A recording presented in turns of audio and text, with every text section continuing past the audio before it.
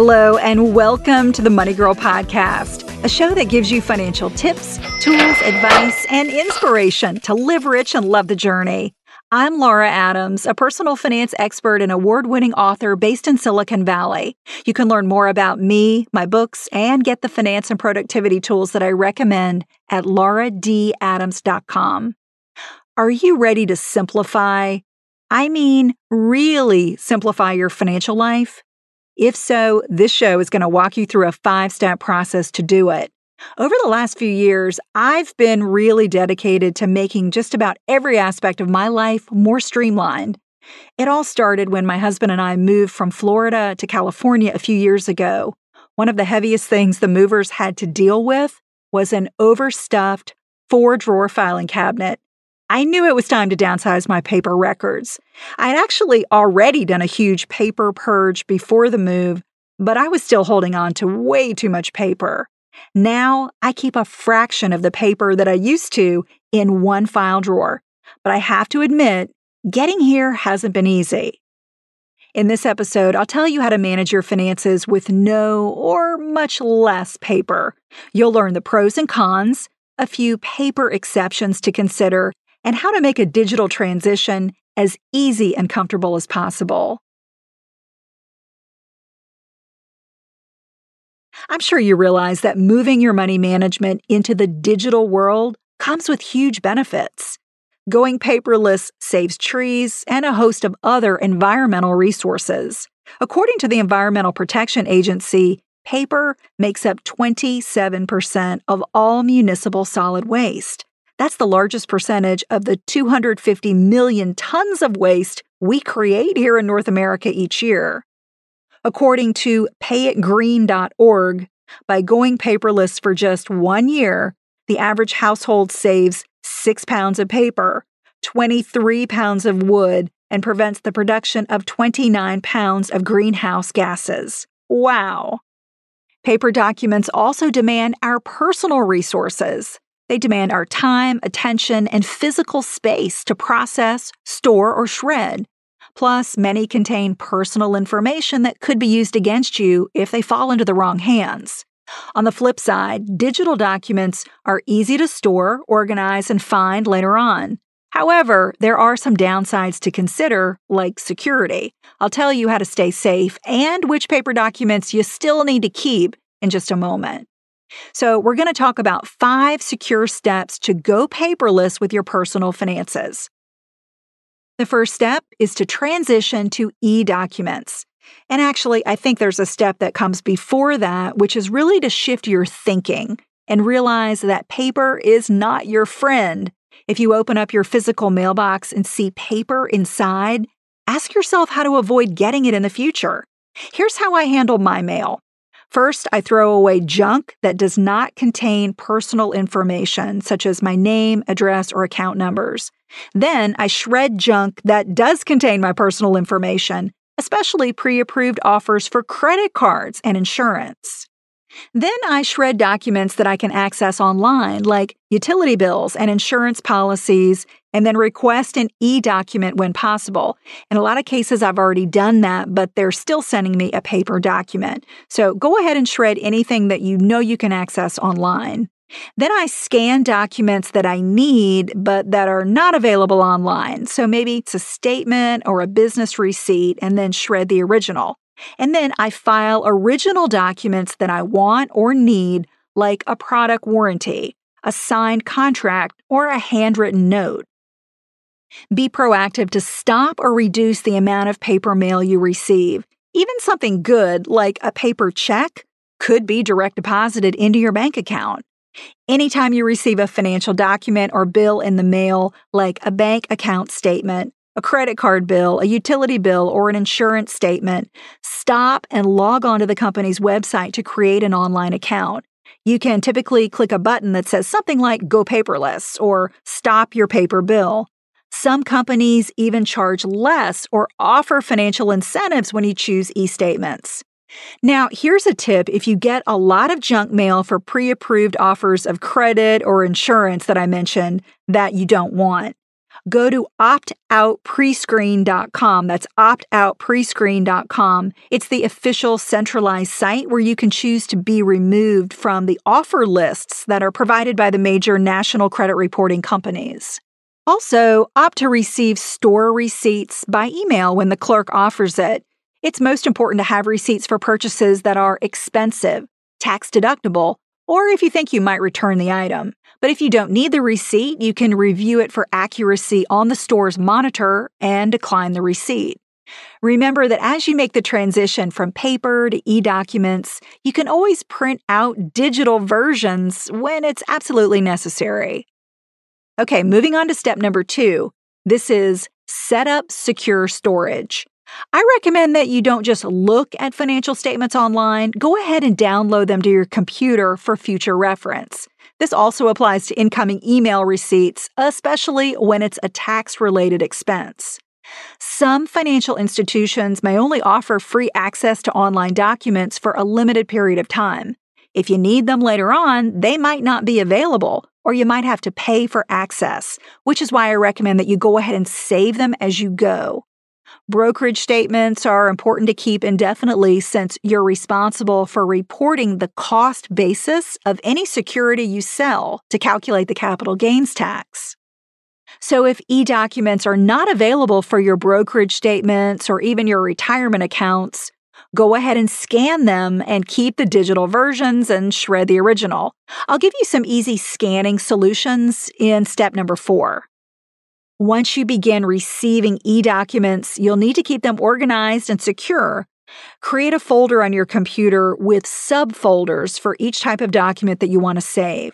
Create good naming conventions that include maybe the company name or a category name plus the month and year so that it'll be easy to search for and find any document quickly. For instance, you might have a subfolder for paychecks, investment statements, trade confirmations, tax-deductible items, insurance, or any type of document that you might need in the future. You can add a layer of protection by requiring a password to access your main folder. Also, keep your computer's operating system and security software up to date to ward off cybercriminals. It's a good idea to store important e-documents in multiple places so your information could never be lost in a computer crash or a fire. Also, keep them on an external drive and store them remotely using a secure cloud-based option like Backblaze, Evernote, or Dropbox. Okay, moving on to step number 3, which is make all payments online. Once you get into a routine of processing your incoming documents electronically, it's time to focus on outgoing documents like your payments. If you're still buying, writing, and mailing paper checks, this is a heartfelt plea to stop. Not only are paper checks costly and time-consuming to write and mail, but they can be stolen from your mailbox or at the receiving end. I recommend sending all of your payments using free bill pay through your bank. All you need to know is a payee's name, mailing address, the amount you want to pay, and the date you want your payment to arrive. The bank sends your money electronically or prints a paper check, seals it in an envelope, and even pays for the stamp. You can opt to receive your e-bills by email or through your online bill pay platform, which makes it really easy to stay on top of due dates. Bill Pay is my favorite banking service because it's so incredibly convenient and free to boot. You can manually enter payments to be sent right away or on a date up to 1 year in the future. You can also set up automatic withdrawals so you don't have to enter your regular monthly payments for things like loans and lines of credit. Another option if you need to send money instantly to someone like a handyman or a coworker is PayPal, which connects to your bank account or credit card. It's free to send money to friends or family in the United States. Your bank may even have a similar option that allows you to send money instantly using an email address or a mobile phone number. And I want to go back to the topic of depositing paper checks. Most employers and government agencies offer direct deposit, but many vendors and individuals may still be sending you paper money. Here's another impassioned plea. Stop making trips to the bank to deposit paper checks. It's a huge waste of time because most banks offer remote deposit. Simply use your bank's app on your smartphone to deposit any paper check by snapping a picture of the front and back and hitting the deposit button. It takes you right through the process. This doesn't eliminate the paper, obviously, but it does allow you to make the most of it by depositing a check immediately anywhere you have an internet connection. Step number 4, set up convenient scanning options. A key part of going paperless is making it easy to scan documents that you don't need to keep in physical files so that you can shred and recycle them. Many printers have built-in scanners, but there are other great options like the super portable Doxy scanner. The Neat scanner integrates with a variety of accounting software like QuickBooks and TurboTax. You can even use apps that turn your iPhone or iPad into a mobile scanner. For instance, with apps like Scannable, you can scan one or multiple pieces of paper. Then it sends your file directly to Evernote and other apps, so you can upload, email, or text your e-documents. Other recommended free apps for your Android and iOS devices include Google Drive, Cam Scanner, and Genius Scan. They all have amazing features and integrate with a variety of other apps. If you want to get links to all these resources, just go to the Money Girl page at quickanddirtytips.com. Look for show number 423 called How to Go Paperless Securely with Your Finances. Okay, now we're at the final step, number 5. This is pare down your old paper. Once you cut your incoming and outgoing paper, take the time to address your existing paper files. Now, this could be a major task if you've been accumulating paper for years or decades, like I was. Dealing with your existing paper is probably the most difficult part of going paperless, but I can promise you that it's also the most rewarding. It could take days, so pace yourself and stay committed to your digital transition. Sort through your files or your stacks of paper and put every piece into one of 3 piles to either shred, scan, and then shred, or keep. The keep pile should be tiny and only include official or legal documents. I'm going to give you a list of things to look out for. You'll want to keep any titles and deeds to property. Keep your home closing documents. You'll want to keep birth, adoption, and death certificates, marriage and divorce certificates, military records, wills and medical directives, and really just keep any legal documents that have original seals and signatures on them. Now, you might be wondering what to do with your old tax returns. You want to keep digital copies, including all your supporting documents, for a minimum of 3 years. However, if you have any complicated transactions like the purchase or sale of investments, I recommend that you keep digital copies of your tax returns, including the backup, for 7 years. Also, don't forget to keep digital copies of your health insurance records or the premiums that you've paid each year so you can prove that you and your family complied with the Affordable Care Act known as Obamacare. If you've got a big stack of documents to scan, consider outsourcing the work to a local service and then shredding the paper. With a paperless system in place, you'll probably find that you only need a small drawer for your essential files. But don't wait to go paperless until after you deal with your existing paper. Truly make that the final step. Just get started now. Stop the influx of paper and create a streamlined digital system that's simple to maintain going forward.